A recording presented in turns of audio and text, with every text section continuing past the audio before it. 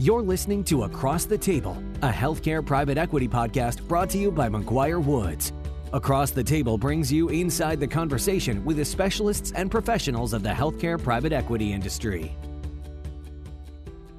Hello, welcome to the McGuire-Woods Across the Table podcast series.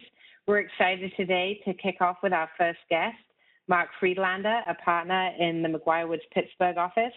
Mark is a corporate attorney who focuses on companies in financial distress and financially distressed investing. Your hosts are Jeff Cockrell and Holly Buckley with McGuire-Woods. Jeff Cockrell is the head of our private equity industry team, and I'm co-chair of our healthcare and life sciences industry team. So without further ado, I'm going to turn over to Jeff and we'll kick off the conversation. Great. Thank you, Holly. In the current environment, many of our clients and their portfolio companies are themselves experiencing distress that they're trying to navigate in this rapidly evolving climate. One side effect of that is that there will be many other companies that, on account of this distress, are going to find themselves needing to be a seller. And the opportunity to acquire those companies that are in distress is something that many private equity funds and platforms are thinking about right now and need to navigate some of the elements of acquiring a company in distress, which can have procedural and other components to it that are a bit more complicated than a traditional acquisition. And the folks that will be thinking about this are not all distressed buyers, meaning buyers that regularly acquire companies in distress. Many buyers that are not in distress can be looking at these opportunities as well. And we thought it'd be helpful to get some perspective from our colleague Mark on what some of the dynamics procedurally look like in this sort of transaction. Mark, can you maybe set the table of what a distress transaction actually is and what some of the procedural elements might look like? Sure. Thank you, Jeff. I think to set context, there are varying degrees of financial distress, and likewise, every potential target has different types of issues that they face. And given the nature and extent of distress, the industry that a target is in, and likewise the exact issues that they face, those types of matters will dictate the nature of a distressed transaction. And what I mean by that is sometimes an acquisition of a distressed company can occur without any type of formal court proceeding. In other instances, more formal proceedings are necessitated in order to undertake the transaction. That can be in the form of a Chapter 11 bankruptcy. It could potentially be in the form of a receivership or an assignment for the benefit of creditors, each of which has different characteristics, benefits, as well as potential cons as well. And well beyond the scope of this discussion, the details of the target and what they face, and likewise, exactly what potential purchaser seeks to accomplish, all play into the nature of the underlying transaction itself. So, Mark, it sounds like there's a fair amount of process that can occur here. Is this going to really extend the timeline of a transaction? And if so, to what degree? Sure. So, and again, the timeline will largely depend upon the nature of the process. So obviously, in an out-of-court transaction, the timeline likely would be expedited by the liquidity circumstances of the target, but otherwise there aren't any formal timelines for the most part that would occur. In a Chapter 11 bankruptcy, by way of example, the timeline can be expedited, and many bankruptcy courts are very accustomed to expedited timelines, but the timeline nevertheless will be necessitated by procedures approved by the court so that certain benchmarks within a transaction will be established by a court. That transaction could go as quickly as 20 days to as long as a couple months, depending upon the individual facts and circumstances.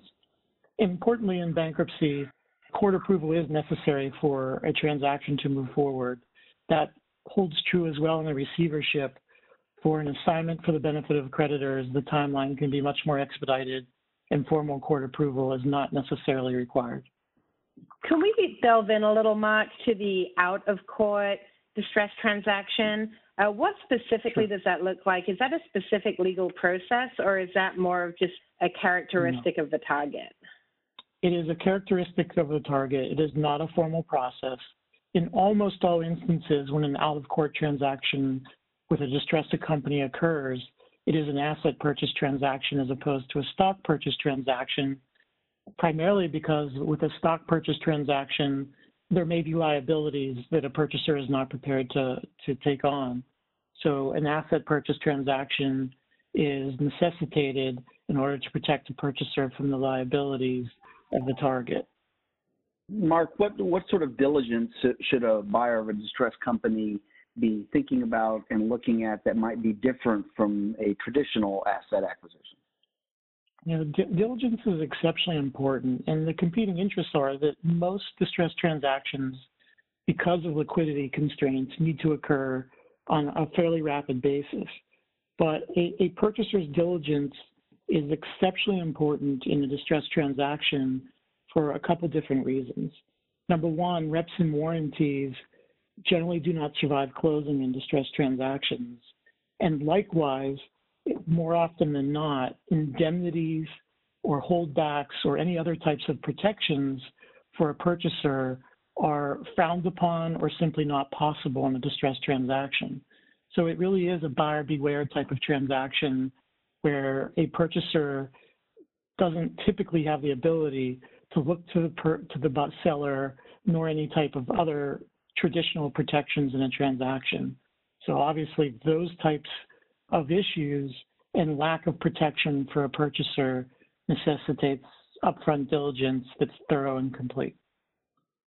And do you see different types of diligence conducted for distressed transactions, or just a much more or kind of very thorough version of traditional diligence? So for example, would buyers typically bring in additional types of consultants to study the target, or is it just much more of a rigorous process but not deviating too far from the normal?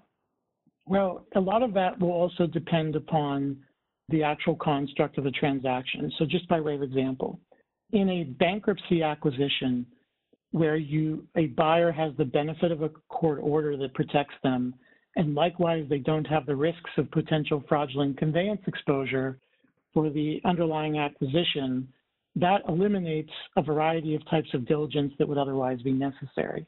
On the other end of the scale, in an out-of-court transaction where a buyer doesn't receive the protections that I've just mentioned, there are various types of diligence which would be necessitated in an out-of-court transaction as opposed to what would be required in an in-court transaction. And likewise, the type of the buyer also is important in terms of timing. Many of the private equity funds that I deal with and our group deals with in terms of distressed transactions nevertheless require extensive diligence and quality of earnings and the like in order to meet the requirements of their investment committees before moving forward with transactions. Mark, in the context of a healthcare transaction, especially with a company that is being reimbursed by the federal government, one of the concerns that a buyer has is finding themselves as a successor to a liability owed to the federal government. The reach of the government to come after historical sins can be quite long. How do you think that plays into the thought process around an out-of-court versus a more formal bankruptcy process? So regulators in healthcare transactions, even distressed healthcare transactions, are a very important component of the underlying transaction. And there are times where regulators will agree, by way of example, that provider numbers can be acquired by a purchaser in a distressed healthcare transaction, and the government will agree that it will not pursue any reimbursement claims that it may otherwise have. Likewise, most bankruptcy court orders in the context of a bankruptcy sale will provide protections of that nature. There are times, however, where the government will fight those types of protections, or in unique circumstances, there are risks that the court order itself won't necessarily protect the purchaser to the nature and extent possible. So I would strongly encourage buyers of healthcare providers to actively involve the regulators in negotiations as early and regularly as possible in an effort to negotiate resolution of government claims the bankruptcy process itself is an expedited process most often, and more often than not, government authorities understand that timeline and are prepared to act within it. I expect, however, in the current environment that the government representatives are really going to be constrained in terms of their resources, and negotiating in this manner with them, I expect to prove somewhat challenging going forward, at least in the short run. How are buyers identifying good distressed transaction targets? Are these deals ever or often banked? Is this a word of mouth or a deal sourcing pipeline? How do they figure out what's out there? So in large part, investment bankers are retained by distressed companies, and those investment bankers will, just like they do in non-distressed transactions, go out to market and endeavor to market the company to the greatest extent possible to likely purchasers. Sometimes, because in distressed transactions the process is expedited, folks are missed, and likewise the targets, when I say targets, I mean the potential purchasers, are more limited because investment bankers will go to those parties that are most often involved in distressed transactions. So if it's missed by investment bankers, there likewise are a variety of financial consultants who are very actively involved in the distressed markets. Those consultants are an excellent source of information about potential transactions. And I would also note that all bankruptcies are a matter of public record. One of the things that we do as a restructuring group is pay close attention to bankruptcy filings in an effort to match prospective purchasers with companies that subject themselves to bankruptcy protection. Mark, what advice would you give to a potential buyer who is not accustomed to making investments to acquire distressed assets? Do you have any cautionary tales or points of reference that they should think about? Sure, a few things. Number one, simply because an asset or an operation looks and smells like a good deal because it's cheap, it doesn't necessarily mean that it's a good deal. I would strongly encourage for those that are not accustomed to distressed transactions that they consider involving a financial advisor that does have experience in evaluating distressed companies, so that more quickly than not, folks can get to the bottom of what a company's issues are and how they can be solved. The other thing that I would note is almost every company in financial distress has been capital starved. So the expectation of any purchaser should be that a capital investment will be necessary sooner rather than later into the company in order to make it stronger almost out of the gate. The other thing that I would note is that almost every company in financial distress has earned the right to be in financial distress. And a good hard look needs to be taken by a purchaser about the underlying reasons why a company is distressed.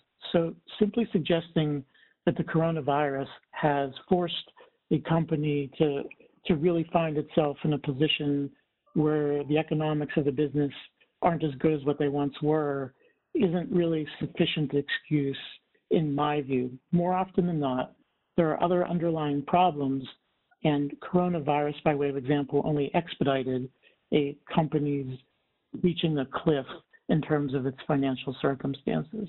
So really and truly understanding the reasons why a company is financially distressed, and likewise understanding what it's going to take to fix it, are just mission critical for a prospective purchaser. Mark, I think that's great advice. And I think it would be helpful for our audience to hear maybe from you some of your observations in terms of healthcare-specific transactions. Where have you seen some of those specific issues in terms of how they've got themselves into a financially distressed situation? Can you maybe give us some thoughts there? Sure. I think a major consideration in terms of healthcare is how the healthcare world works today.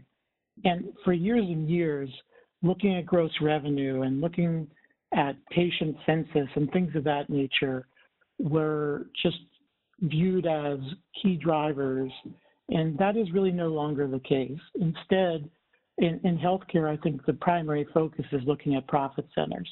And simply because the capacity exists and great machinery and equipment exists, it may not matter at all. What matters more than anything else in the healthcare space is, again, without being overly repetitive, being able to identify where profit centers exist as opposed to simply acquiring the broadest type of practice. The other thing that I view as very important in the healthcare space is a review of contracts, because healthcare providers in this day and age are really nothing more than a group of contracts. Either physician or practice group contracts are very, very important. Likewise, provider agreements are essential, and the leases and other agreements that a healthcare provider has really form the basis of its economics. And reviewing those and understanding those and appreciating what can or can't be done in the context, by way of example, of a bankruptcy, how contracts can be altered, if at all play into very important components of healthcare transactions in the distressed world. I would also add that in a regular transaction, it's always a concern when you're investing in a provider company that you have the providers themselves connected to the business going forward. And often the cash purchase price is the mechanism through which you obtain covenants like a longer-term contract or a covenant not to compete that binds those providers to the business going forward.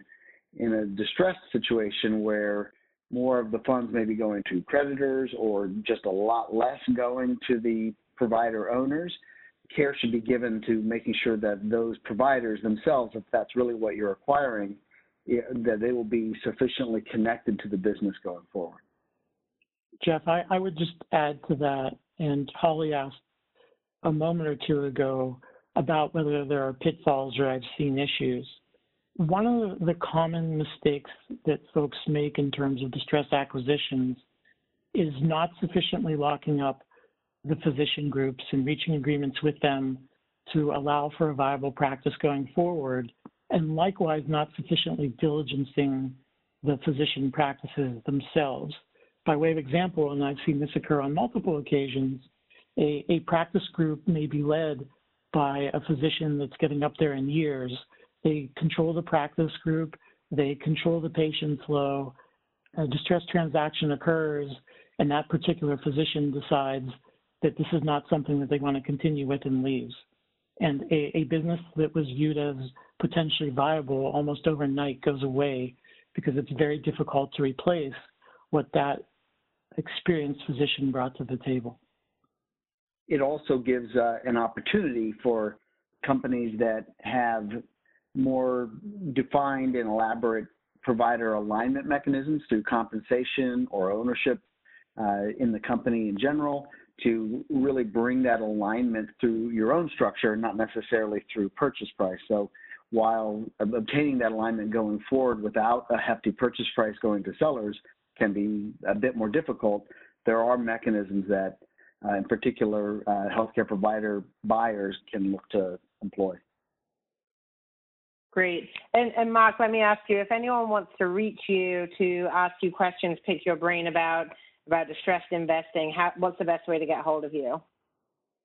I am readily available by email, by cell phone, by office line.